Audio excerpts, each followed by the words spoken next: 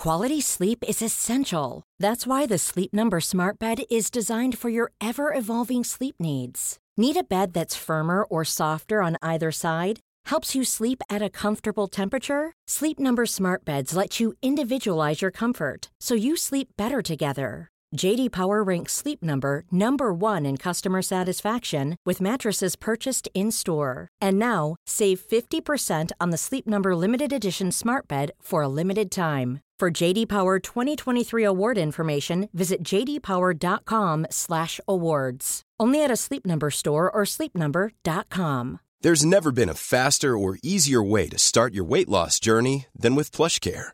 PlushCare accepts most insurance plans and gives you online access to board-certified physicians who can prescribe FDA-approved weight loss medications like Wegovy and Zepbound for those who qualify.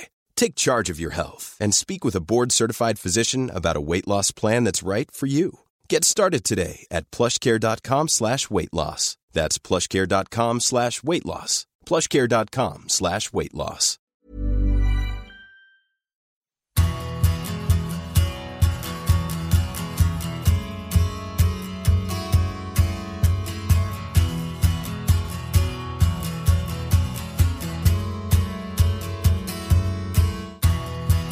Coming up in a minute, the big interview with Harry Redknapp. What a remarkable day we had with him down on the English Riviera. First of all, something straight from the heart. Thanks to every one of you, the hundreds of you, who've contributed to our Kickstarter campaign this week. We're almost halfway towards hitting our funding goal. If we reach it, we'll keep this podcast going. If not, then this one and the remaining couple we plan to release over the next week, they'll be the last. Go to Kickstarter.com and search for Graham Hunter. You'll find a video that we made telling you more about the campaign and details of the rewards that you can get in return for helping us. You can pledge whatever you think the show is worth, or more importantly, whatever you can afford. If you do that, you'll be listening to another year of these big interview podcasts, knowing you helped to keep them going. Moreover, there are some cracking rewards. The phone call between me and you, we can do a big interview all about your life in football, whatever it has been. £20 can get you a hardback copy of my Spain book. Lots of you have gone for that reward, but hundreds of you have already signed up for La Fiesta, the parties for investors that we'll have in Glasgow, Aberdeen, Dublin and London. We want to see even more of you. It'll be fun. Make sure you book your places. The more you pledge, the better the rewards get.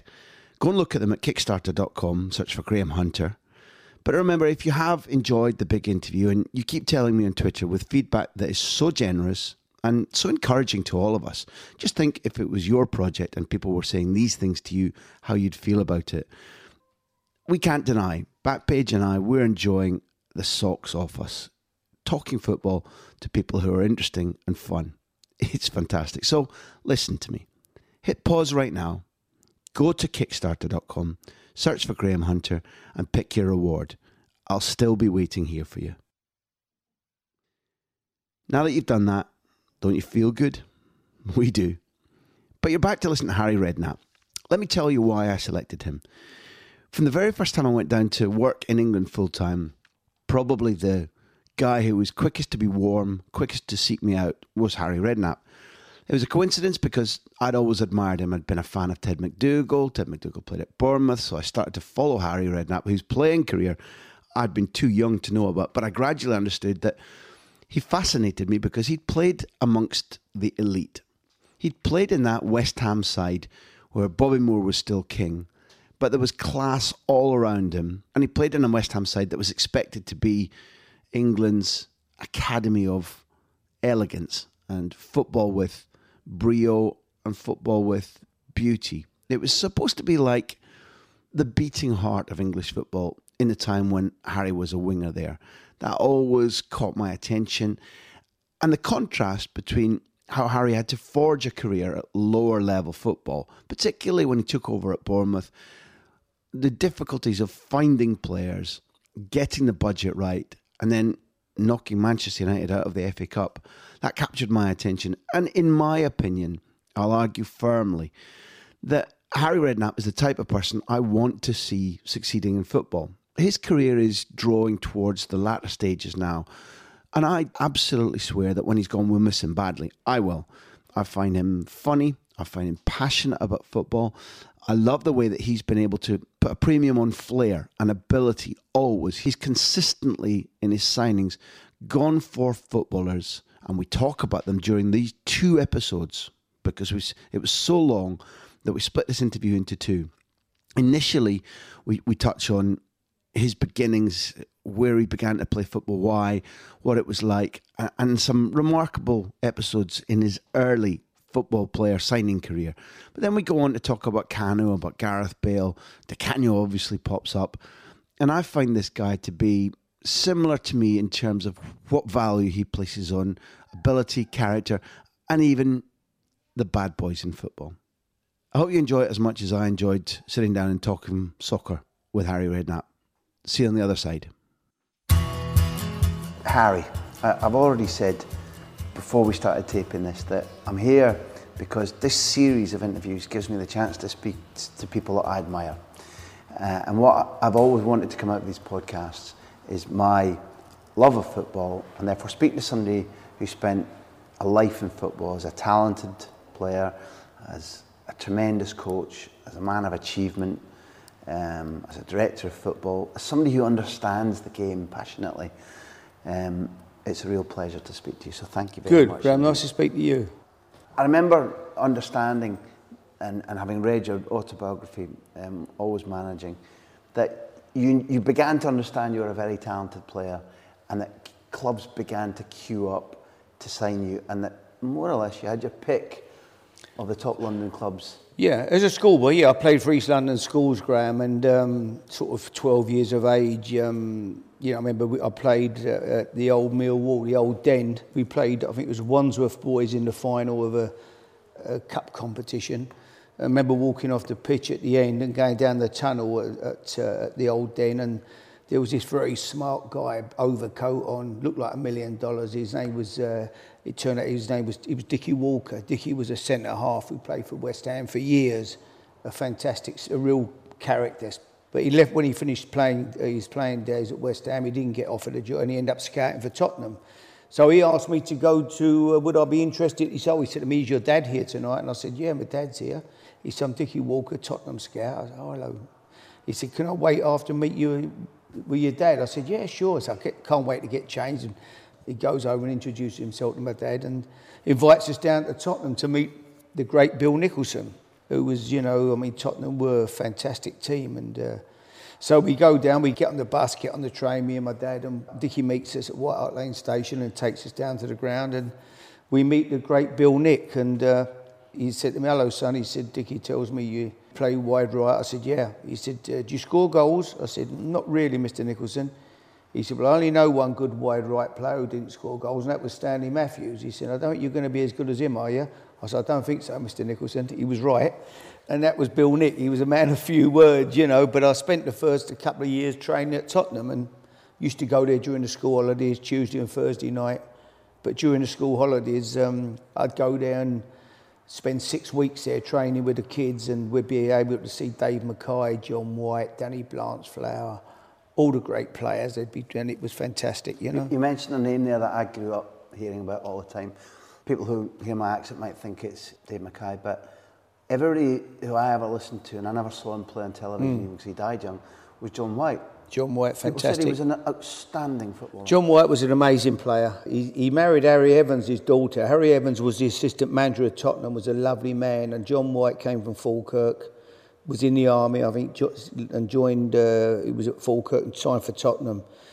He was amazing. And during the breaks, when I used to go there as a kid and train, Dave Mackay, they'd say, John, show us a few tricks, and we'd all sit round, all us kids, and we'd be sitting there after having a little bit of dinner, and John White would get the ball out. He could do anything with it. He was a magician with the football, but even just juggling with the ball, he could he was a master of the football. But his passing when he played, he glided around the pitch. He seemed to skim over the surface somehow, And Harry Evans gave me a pair of John White's boots, and the silliest thing I ever done as a boy at school, you know, when we played, he didn't have any boots at one time. I let him have the boots. I wanted him to play in the school team. And anyway, I never saw the boots again, but they were John's boots. And he was an amazing footballer. People have said that as much as he was an amazing footballer, he was also a charmer. He had a certain reputation of being attractive to ladies and living well off the pitch. But that was kind of... Yeah, I didn't... that was life in them days. Yeah, I didn't know that. I wouldn't have known that, Graham. I know he married Harry Evans' daughter. The whole Tottenham team, that Tottenham team, you know, I would think Dave Mackay was probably the best player ever to play for Tottenham. That seems to be... Ever? I would think he's the best ever Tottenham player. Tell me why? Dave Mackay had everything. He was incredible, unbelievable competitor, could play, could pass it, would go through a brick wall. I still think the best picture probably you've ever seen is the one with him and Billy Bremner, where he's lifting Billy up and Billy's looking at him, and Billy Bremner was a great player as well. But Dave Mackay's got Billy Bremner off the floor, lifting him up by his shirt, you know.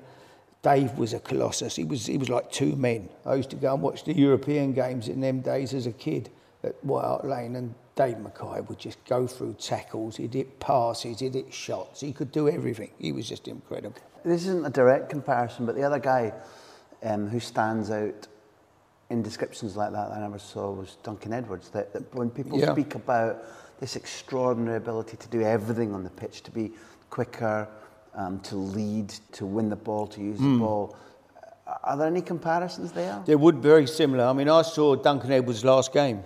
His last game was in England. His last game was at Arsenal for Man United. I was 10 and I was there, went with my dad, and they beat Arsenal 5-4 that day. It was an incredible game, and Duncan Edwards was just, I mean, if you read Bobby Charlton's book, he said he thought he could. Bobby Charlton was another great player. Bobby Charlton said, I thought I could play until I saw Duncan. He was that good. He was on another level to anybody else. When you think he was 18, 19 in the full England team. He used to play in midfield, he could play at the back. He could just do everything, you know. He'd have been a very similar type to Dave Mackay.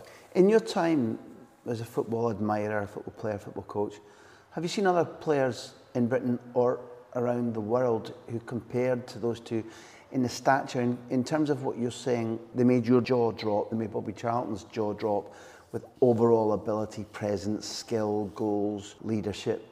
Are we talking about players like Matthias Sammer or Franz Beckenbauer, or who are we talking about? I think you're talking about the great players. I mean, now what Duncan Edwards would have achieved, no one would ever know, you know, because obviously he never had time to. He'd have gone on, obviously, to 100 caps for England, I'm sure of that. He was already the best player in the team at 18, 19. So he'd have just gone on for the next ever amount of years and played for England. But he wasn't the only one in that team. It was a team full of young, fantastic young players. Coleman, Roger Byrne, Tommy Taylor. They were just an incredible, the Busby Babes were an incredible team that got wiped out, obviously. But he'd have been up there with the best. Dave Mackay, I mean, even at the end of his career, he goes to Derby County and they win a championship. I mean, he was, you know, he went and played at the back. Cloughie took him and played at the back in that team. No, he was an amazing player, and Spurs have had some great players. I mean, you know, when I say I think he's the best player ever, you've got Gareth Bale, you've got Glenn Hoddle, you've got these people. You know, there's been some great players, but I think when Greavesy says that Mackay was the best player ever, I think you've got to listen to Jimmy as well. Jimmy has unfortunately been unwell recently, and is another in the line of players who I think aren't probably rewarded or loved by the clubs that they served so well once they get older. And I think that before I come back to Jimmy, because I want to ask you about a comparison between Jimmy Greaves' finishing and the way that Leo Messi finishes, not identical footballers, but that extraordinary ability to put the ball where they want, where the goalkeeper doesn't want it to go. There's another guy who I know you passionately felt was let down by his club in Bobby Moore, in that you often in later years found Bobby having difficulty getting into West Ham to do his job as a journalist. He wasn't properly looked after. For those people who don't know that story or don't know about how great Bobby was and then maybe how poorly West Ham treated him up until explain that a little bit. Yeah, no, I mean, Bobby was, you know, I was great friends with Bob, and, you know, I remember going, as I went back to West Ham to watch a game. I was out in America playing. I came back home and and Bobby was at the game. I can't remember exactly who they played that day. I think it was a championship game, or in them days it was a second division, as it was known. So it wasn't a full house there. It was 20-odd thousand. The stadium held 40. And I came in and sat down, and I went and sat next to Frank Lampard Jr.'s grandmother, or Frank Lampard Sr.'s mum. And Frank Sr. was playing for West Ham that day, and I went and sat next to her. And suddenly I heard behind me, Harry. I looked up about 15 minutes into the game. I looked around, there was Bobby, load of empty seats everywhere. We were up in the cheap seats, really, sitting out the way, and there was Bobby behind. So I said, I'll see you half time for a cup of tea. And suddenly, about 10 minutes later, I can hear people looking round, and there's a steward has come over, and he said, I'm terribly sorry, Bobby, it's not me, he said, but I've been told that you're not allowed in without a ticket. And Bobby said, oh, okay. Because Bobby used to come in, he'd turn up 10 minutes after kick-off, and there was a little gate there, and he'd come in and just go and sit up in the back, in just the corner. Quietly, without looking to be... sit in the back row, sit in the cheap, up by the corner almost, the block that was always only half full. And he sat there, and suddenly the steward says, well, you're not allowed in without a ticket. And Bobby left and half-time, and he never went back again to West Ham. I thought, but he should have been sitting in the front row of the director's box. He should have been a director to start with, if they had any sense. He'd have been the greatest ambassador the football club could ever have had. He's the greatest player that's ever played for the club, the captain of the club, World Cup winning captain. They could have used him. What a ambassador when they were trying to sign young kids to take him along, and like Beckenbauer did at Bayern Munich for years or whatever, and like Bobby Charlton's an ambassador at Man United. Bobby should have been used at West Ham in the correct way and treated with the respect that he deserved. As I've said to you, we're both here because of your talent and achievements and because of my love for football, and you love it despite sometimes its ugliness. Have you ever found an explanation about why it is a great like Bobby and repeatedly other greats seem sometimes to be forgotten or underappreciated, particularly when they need it most in life? I think they're not wanted, in lots of cases, Graham. I think they're not wanted by the new people coming to the club. You often see them take pictures down off the wall of ex-players or ex-managers. It's like, oh, they don't want to know about the past. This is just, we are now. And you find that in a lot of clubs. I've found it over the years. There's lots of clubs that are great to the ex-players and still, make them welcome. Everton have got a fantastic Bill Kenwright there, the old players. If any of them need I'm good friends with Dave Thomas, or if they need a hip replacement or they have functions, they have dinners, and they'll pay for that, and they'll get them private health care, if they can't afford to get it done, and they look after the old players. There's lots of clubs don't want to know the old players. They're not welcome. It's amazing, but that's how it is, unfortunately. One of the things that I've always admired about you and got brought out a lot in the book was that you have a fabulous eye for a footballer. Not just necessarily a youth footballer or a raw footballer, but you're always willing to put a premium on ability above what other people might say. An example I'll go to immediately is putting your faith in Paulo Di Canio, a maverick character who'd been banned for pushing over a referee. But for you, the talent was the important thing, which I think, there's multiple examples, but I think we could talk about building a team with Cano and Merson and winning trophies there. Tell me about your appreciation, starting with Paulo. What made you make the decision, and what in general makes you think, I'll put talent ahead of whatever anybody else tells me about? Well, I just think, he was a special player, and I used to watch him play at Sheffield Wednesday. I watched him at Celtic. And I just felt I've never seen, when he was at Celtic, he was like a little kid in the playground. He was taking corners, throw-ins, whoever the boy, he wanted to do everything. He just wanted to win. And so when the opportunity came to bring him to West Ham, it was too good to miss. And people at the time wrote that I was walking a tightrope without a safety net under me by signing Di Canio. And, people, newspaper men said it was what a chance I was taking. He was going to, finish me. But he was fantastic. He was amazing. The fans at West Ham absolutely loved him. There was up days, there was down days with him. He wasn't always easy to manage, but I look back, I laugh at this. We had some great times. Yeah, but you look back at it now because it was a success, and he scored the all-time goal of the Premier League there. He raised expectations at the crowd. I think in the training field he showed what a good pro he was. But it's in the moment of taking the risk that I think some of your talents shine out, that you will say, I'm willing to back talent and creativity over potential risk. Yeah, but I think you have to, Graham. Sometimes I watched a game last night on TV. I'm watching Aston Villa play Birmingham. The first half was dire. It was dire. I'm watching it, I'm thinking, look at this.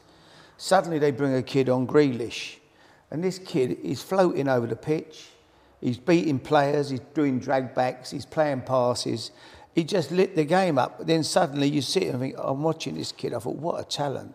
Whether he'll go on to be what he should be, but my God, he just changed the whole football match when he walked onto the pitch. It was amazing to watch. I love people that can play. We can go over the park on Sunday and watch a load of blokes running around, tackling, booting the ball up the pitch and chasing it. I want to see someone who can do something that people want to see people do stuff that they can't. Where are the great wingers? Where's the Jimmy Johnsons? Where's the Wee Willie Hendersons? Where's the Davy Coopers? That used to come down from Scotland, played in Scotland. Where's the great dribblers? Where have they gone? People now, 1 against 1. How many people can beat anybody? That's why you when you watch Messi play, it's just incredible to watch. He does things that he's just incredible. And I love watching people that can do stuff, that can beat people, that can dribble and do something that the average man in the street or the average Sunday morning player can't do. If you thought the only way to get a more defined jawline with natural-looking results was through surgery, think again. Juvederm Volux XC is a non-surgical injectable gel filler that improves moderate to severe loss of jawline definition and can help you achieve natural-looking results with little downtime. Even better, this improved definition lasts up to 1 year with optimal treatment. No maintenance required. Improve jawline definition for a smooth, sculpted look with Juvederm Volux XC. For important safety information and to find a licensed specialist, visit Juvederm.com. That's JUVEDERM.com. Not for people with severe allergic reactions, allergies to lidocaine, or the proteins used in Juvederm. Common side effects include injection site redness, swelling, pain, tenderness, firmness, lumps, bumps, bruising, discoloration, or itching. There's a risk of unintentional injection into a blood vessel, which can cause vision abnormalities, blindness, stroke, temporary scabs, or scarring. Talk to a licensed specialist to find out if it's right for you. Quality sleep is essential. That's why the Sleep Number Smart Bed is designed for your ever-evolving sleep needs. Need a bed that's firmer or softer on either side? Helps you sleep at a comfortable temperature? Sleep Number Smart Beds let you individualize your comfort, so you sleep better together. J.D. Power ranks Sleep Number number 1 in customer satisfaction with mattresses purchased in-store. And now, save 50% on the Sleep Number Limited Edition Smart Bed for a limited time. For J.D. Power 2023 award information, visit jdpower.com/awards. Only at a Sleep Number store or sleepnumber.com. Ready to pop the question? The jewelers at BlueNile.com have got sparkle down to a science with beautiful lab-grown diamonds worthy of your most brilliant moments. Their lab-grown diamonds are independently graded and guaranteed identical to natural diamonds, and they're ready to ship to your door. Go to BlueNile.com and use promo code LISTEN to get $50 off your purchase of $500 or more. That's code LISTEN at BlueNile.com for $50 off. BlueNile.com, code LISTEN. I feel that change, I think, began in the middle 70s as you were moving from being a successful player at West Ham, a winger, into management. The ones I admired who got me excited at the time were players like Duncan McKenzie, Peter Barnes, Frank Worthington. Alan Hudson was a different style of player. Yeah, he was a fantastic player. But they were being ignored then, Harry. I know. Even then. Tony Curry. Alan Hudson. So, Peter Osgood. How many caps should they have had, really? Fantastic players. Gunter Netzer, who plays for Germany. You see Tony Curry play, you see Hudson play. They're up there. They're as good. As good. What is it in the British nature, the English nature, given that you named half a dozen brilliant Scottish wingers there, and Charlie Cook, I want to throw in Charlie Cook, fantastic. Aberdeen legend. Fantastic dribbler. Allegedly. Incredible. Roll the ball to you, people got to swipe it away and drag it back and drift away with it, Got changed at Chelsea on his first day, keeping the ball up the whole time. He could change out of his clothes and into his kit, just to say, Charlie's here. What is it in our English character then that started to squeeze those talented players out by not picking them for England, by not developing footballers like them. And any clue why you, when you went to coaching? I think coaching, we suddenly became very functional, didn't we? You know, I used to go on managers' courses at that time, and teams like Wimbledon were being successful, and you know, and Watford were being successful. And suddenly, you know, when you went there and Charles Hughes would be talking, and he would talk about the Pomo ball, and goals were scored by 3 passes or less, or, you know, whatever. It suddenly became a game that it was a long ball game. Suddenly, you know, you're going to keep getting it, whacking out. People that wanted to play and could play were being... I could imagine Messi in them days turning up at a football club, having coaches look at him, and they didn't know, and they go... No, he's got no chance. Look at the chance he got, you know, little skinny thing, little feet, like, you know. And then he'd have probably beat about 4, but he'd have gone, nah, he couldn't do it. Yeah, try doing that up somewhere up north on a cold, wet night. You know, that was the attitude, wasn't it? I had Robert Prozinecki, and I had a coach at Portsmouth saying, lazy, look at it. So I watched him play. I'd have paid. It was just incredible to watch the man play. He was a genius. Yet there's people at the club didn't have any time for him, basically. Robert was a joy to watch, and he was a bit scruffy, and he would nick about with a cigarette hanging out his mouth, whatever. But God, what a player! But handicapped, but he could play. So when you sit and talk to me about having to listen to the Pomo merchants and watch it become fashionable, did that enrage you? How did you? Because I kept trying to play. My first managerial job, the first success I had really, was at Bournemouth. You know, at Bournemouth we won the 3rd. Bournemouth had never been out at that time, never been out the 3rd or 4th division. They'd never got into the 2nd division or the 1st division as it was then. Now the Premier or Championship, as it is now called. So in 100 and odd years their history, they'd never been at the bottom 2 divisions, 3rd or 4th division.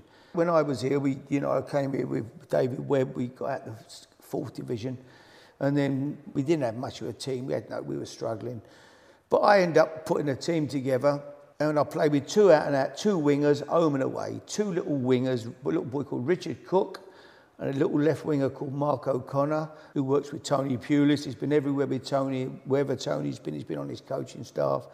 But they were that big, the pair of them. And I played with 2 strike. I played 4-4-2 home and away. And we absolutely smashed the league up, you know. But we played. We passed the ball, we murdered teams, and we ripped the division to pieces, you know, by playing football. People always said, you can't play your way out that division. Well, we did. You know, we absolutely played from start to finish, and we were great. I go and watch Bournemouth now. I love watching them play, Graham. The football is incredible. It's unbelievable. The last year and the year before in Division 1, and then the Championship, the football they played was mind-blowing. Eddie played for you, didn't he? And Eddie played. I signed Eddie as a player. I took him to Portsmouth. Eddie was a real good player. Read the game, played at the back. He'd have been without... There was only one Bobby Moore, and Eddie wasn't Bobby Moore, because Eddie he read the game. He was only 5'10", 5'11", maximum centre-half. But he just read the game, pass it, drop off, read it, people flicking balls on. Eddie was always in the right position, not great pace, a really good footballer, really good, intelligent player. One of the things about being clever about signing players is being alert to opportunities. And I was stunned because you built a Bournemouth side that not only got promoted, but knocked Manchester United out of the cup. Which was, I remember, was earth-shattering. That was the year before, actually, we built a decent team. That team... Every player in that team actually, I think, got a free transfer at the end of the year. But for some reason on that day, we turned in an amazing performance. But the following year was when we built a team that actually got us out the league, a new team. Just recall to me then, that one of the stories which shocked me most in the book was about Mark Newson. Mark Newson, and benching him from under the nose of Barry Fry. They got quite annoyed about it. Yeah, Barry did. My chief scout at Bournemouth at the time was a boy called Stuart Morgan. He knew that non-league better than anybody. When he was an ex-manager of Weymouth and Dorchester, and when he was manager of Weymouth, he signed people like Graham Roberts, Tony Agana, Andy Townsend, Sean Till, all went on to play obviously in the top division. He had a great eye for a player, Stuart, and he worked for me at Bournemouth as my chief scout. And he came to me one day, he said, Harry, there's a boy at Maidstone. He said, Mark Newson. He said, he's different class, absolutely different class. He said, he should be playing way higher, playing non-league football. I said, well, what's the situation with him? He said, well, I don't know, I think he'd probably be about 40 grand. I don't know if we can afford it, but I'm telling you, it'd be a real good buy, you know. We might get him for a bit less. Anyway, a couple of days later, Stuart comes in, he said, oh, I can't believe it. I said, what's happened? He said, he's gone to Tottenham. Mark Newson, the boy from Maidstone. Because we was on it then, trying to do something. You know, I said, look, I'll go and watch him next Tuesday. He had a game or something the following week, and I said, we'll go and watch him at Maidstone or wherever. I said, I'll come and have a look at him. He said, it's too late, he's gone to Tottenham. Anyway, he came back, he said, no, he's only gone for a week. They've took him for a week on a week's trial. Right, he said, he's playing tomorrow in Tottenham's reserves. He said, they won't let you in, your manager, they won't let you in. He said, but I'll get in. He said, it's behind closed doors thing. He said, but they're letting there's some scouts in, but I don't think they'll have managers there. But he said, look, I'll go and watch the game. Anyway, he came back. He said he was the best player on the pitch. He said, they've got no chance. He said, Tottenham will buy him. He said, he was different class. Anyway, that night I get a phone call from a fella called Bill Williams. Bill was an ex-centre-half for Gillingham who went to America. And when I was out in America, Bill was at a club that folded up, and we did him a favour, Bill, and we helped his club out a little bit, and one thing and another when I was at Seattle. Anyway, Bill rings me up. He's the secretary of Maidstone. So he says, Harry, he said, hello, Bill. I said, how you doing? He'd been, played at the same time as me, big centre-half. He said, all right. He said, I hear you're after Mark Newson. I said, yeah, but it looks like he's going to Tottenham, didn't it? I said, he's been at Spurs yesterday or today and played well in their reserves. He said, I'm just marking your card. He said, he's not on a contract. He said, his contract is in the drawer. He said, he's on the dole. So he says he's a non-contract player. He can go anywhere. He said, he's not registered. He's on like a week to week, I said, you sure? He said, yeah. Anyway, look, here's his phone number. If you want to give him a ring. He said, you might be able to do something. He said, but don't do anything till tomorrow morning. He said, because I'm going to South Africa to live with my daughter. If they find out Barry Fry, he said, they'll shoot me. He said, they'll be round. He said, my life will be misery. He said, don't. So give me time to wait till I get on the plane to South Africa. He said, don't tell him anyway who's told you. I said, no, don't worry, Bill. So next day, I ring Mark Newson up. Or that night, sorry, I ring him. Late at night. Mark, I said, look, well, he said, I'm at Tottenham, Harry. He said, I think they might sign me. I said, look, just come down and have a chat with me. He said, well, we've got a day off tomorrow. He said, because we had a reserve game this morning. I played at Tottenham. He said, I'll be off tomorrow. So I said, well, jump on the train. We'll pay your fare. Come and talk to us. So he jumped on the train, come down. We took him to a little Italian restaurant. I said, look, Mark. He said, but Tottenham, I think Tottenham are going to take me, Harry. I said, but look, you ain't going to play there, Mark. I said, you're going to come here and play. You ain't got a job. You're on the dole. You need to work. Come here and play for me. I said, we'll give you 200 quid a week or whatever it was at the time. Anyway, I wouldn't let him go till he signed. So in the end, he agreed he's going to sign. He didn't ask about the fee or anything. He agreed to sign. So I ring. Is that doing your recording in? I'll lock him in. They're nuisance. It's maybe me. So I signed Mark Newson, and so I got to ring Barry Fry now to give him the good news, right? So I ring Mr. Young first of all at the FA, and I said, Mr. Young, I said, have you got a Mark Newson registered from Maidstone? No, Harry. He said, no. Mark Newson, no. He said, no, he's not on a contract. I said, what does that mean? He said, well, it means he's not on a contract. He said, he's free. At this time of year, he can sign for anybody. He said, he's a free agent.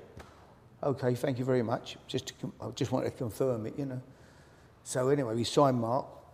I ring Barry up. Barry, I said, it's Harry Redknapp.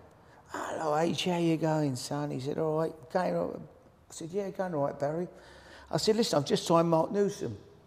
He said, no, I know you've been interested. He said, but he's going to Tottenham. He said, with 200 grand, he said, and plus some add-ons, on appearances and that. I said, no, I've signed him. He said, what do you mean you've signed him? How can you sign him? We ain't agreed a fee and we're going to get 200 grand from Tottenham up front. I said, no, but I've signed him. I said, he was a free agent, so he now belongs to Bournemouth. I said, he wasn't on a contract, Barry. I said, so should have had him on a contract, really. He said, you bastard. He said to me, he said, I tell you now, Redknapp, he said, you've had it. I went, unlucky, Barry. I said, you should have had him on a contract. Put the phone down. 5 minutes later, the phone goes. It's his chairman. What was his name? Chairman. He was also the chairman of the league, of the Vauxhall Conference. Anyway, he rings up. Jim, Suddenly, anyway, the guy rings me up. Harry said, I'm so sorry that Barry has spoke to you like that. I really do apologise. We don't do things like that at Maidstone United Football Club. He said, he's out of order and please accept my apologies. He said, but look, okay, we made a mistake. You're being very clever. He said, but let's come to a gentleman's agreement here and let's sort of fee out now and let's all, get it sorted. I said, I'm sorry, Jim, there is no fee. I said, he wasn't on a contract and we've signed him. He said, you dirty bastard, he said to me. And he started saying he was worse than Barry, what he was going to do to me. I went, sorry, Jim, unlucky, you should have had him on a contract. Put the phone down. Next day, there's three of them. I'm in the office, me and Brian Tyler. Brian was my pal. Brian got killed in 1990 when we was out in the World Cup in Italy. I was in accident with him, but Brian was the chief executive. He was the ex-captain of Aston Villa. He was a great fella. So me and Brian's in, suddenly the secretary's, Harry, there's three fellas just turned up from Maidstone United. I said, no, really? She said, yeah.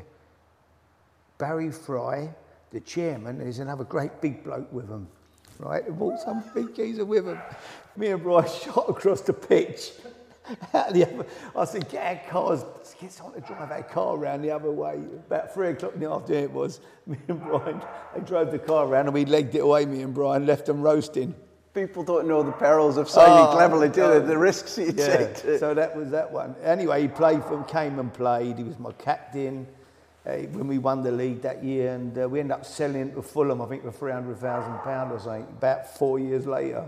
You consistently do this because you pick players who you think are going to be good for the team, but entertain the fans, who'll help you win, and who you then go on and make your club a profit on. Yes. Crouchy would be an example, wouldn't he? Yeah, Crouchy was, we bought Crouchy.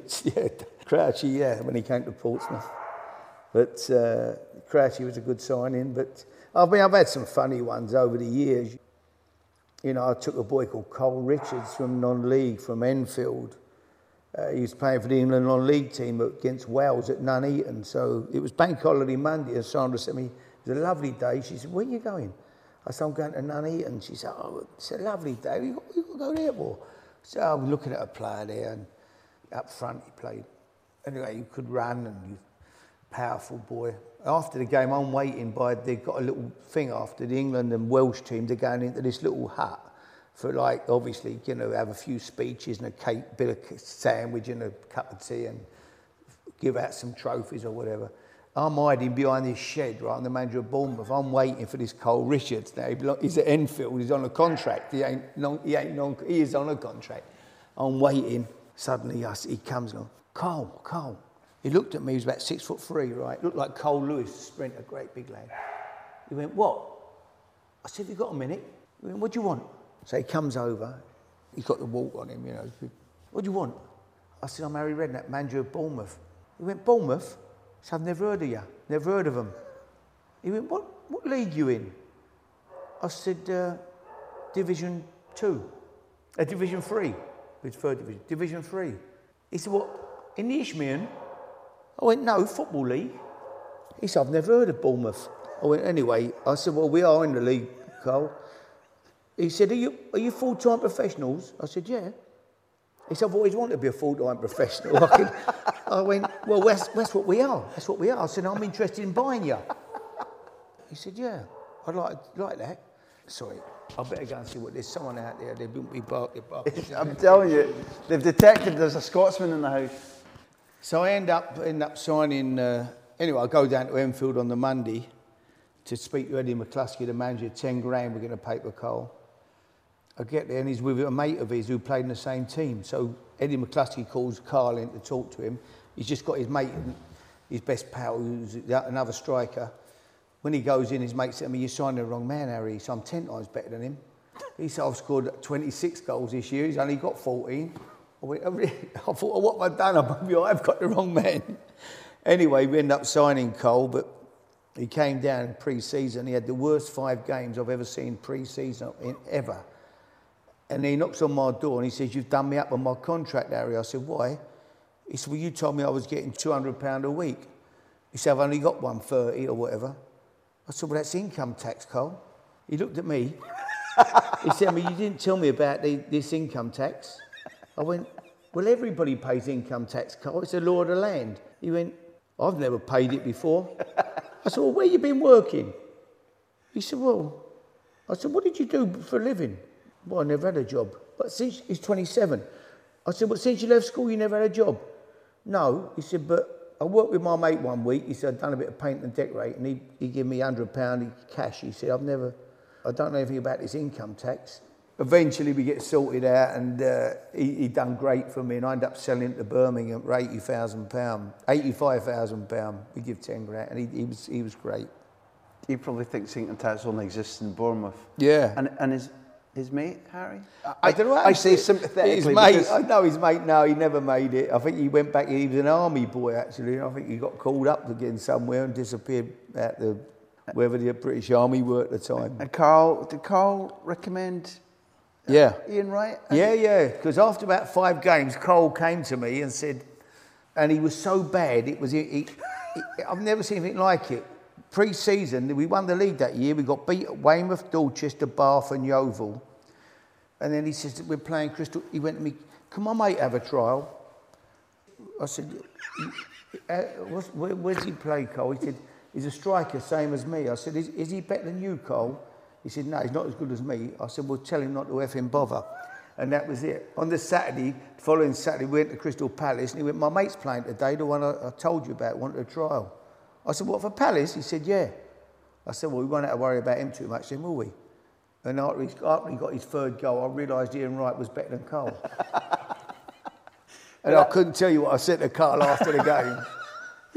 But I asked that with sympathy because it's a shark-infested game trying to pick a player. And that's why I was expressing my admiration, because you look for talent, you take risks, and you're going to win or lose. You can't win all the time. No, of course not. I used to travel everywhere. In them days when I was at Bournemouth, Graham, I mean, every night I would get in that car. I had a little old car, but I would slap everywhere. I remember going down to watch Tony Pulis play. I'm going to sign at Newport County. And getting all the way down there, rained all the way. I thought, is the game on? Is it off? It was games getting called off everywhere. The roads were flooded. And I finally get there, 7:20. And I walk in this little hut and have a cup of tea with the other scouts. And who's sitting in there is Tony Pulis having a cup of tea. I've gone all the way to watch him. So I end up tapping him up instead, And so I said, would you be interested in coming to Bournemouth? He said, yeah, I'd love to, took him out on a free. They wanted to get rid of him. I don't think the manager wanted him out. I think it might have been Colin Addison at the time or someone. They wanted to get rid of him, so I took him on a free. But every night I was somewhere watching games. You'd be proud of maybe David Moyes in that case, because it was one of the things that David, I think, did at Everton successfully. He's doing it in Spain at the moment. The more work you put in, even if you're driving overnight, you work harder than the next guy, and you spot the right talent, don't you? The more work you put in, the luckier you get in signing. Yeah, It must be hard for David over there, I suppose. Getting to know them, everybody is a new start, isn't it?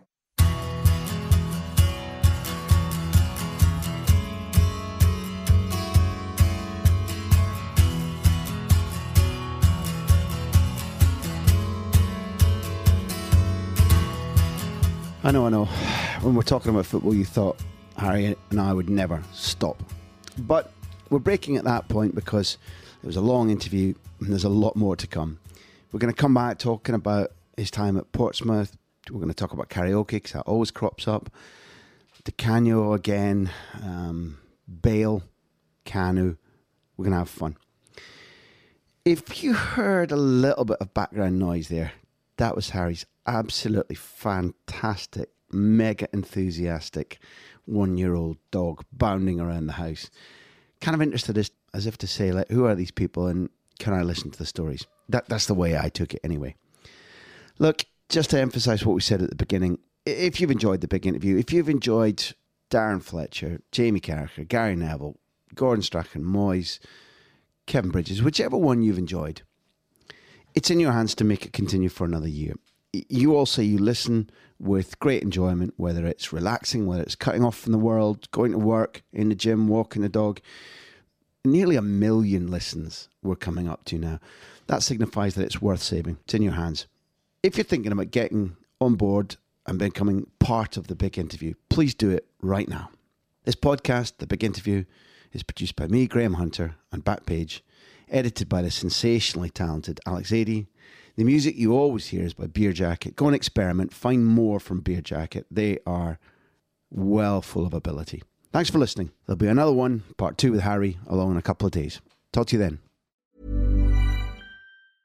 Small details are big surfaces. Tight corners are odd shapes. Flat, rounded, textured, or tall. Whatever your next project, there's a spray paint pattern that's just right. Because Rust-Oleum's new Custom Spray 5-in-1 gives you control with 5 different spray patterns. So you can tackle nooks, crannies, edges, and curves without worrying about drips, runs, uneven coverage, or anything else. Custom Spray 5-in-1. Only from Rust-Oleum. Hey, it's Danny Pellegrino from Everything Iconic. Ready to upgrade your style game without blowing your budget? Check out Quince. They've got all the good stuff, shirts and polos, activewear, and fine leather goods, all at 50 to 80% less than other high-end brands. And the best part? They're all about safe, ethical, and responsible manufacturing. Get that luxury vibe without the luxury price tag. Hit up quince.com/upgrade for free shipping and 365-day returns on your next order. That's quince.com/upgrade.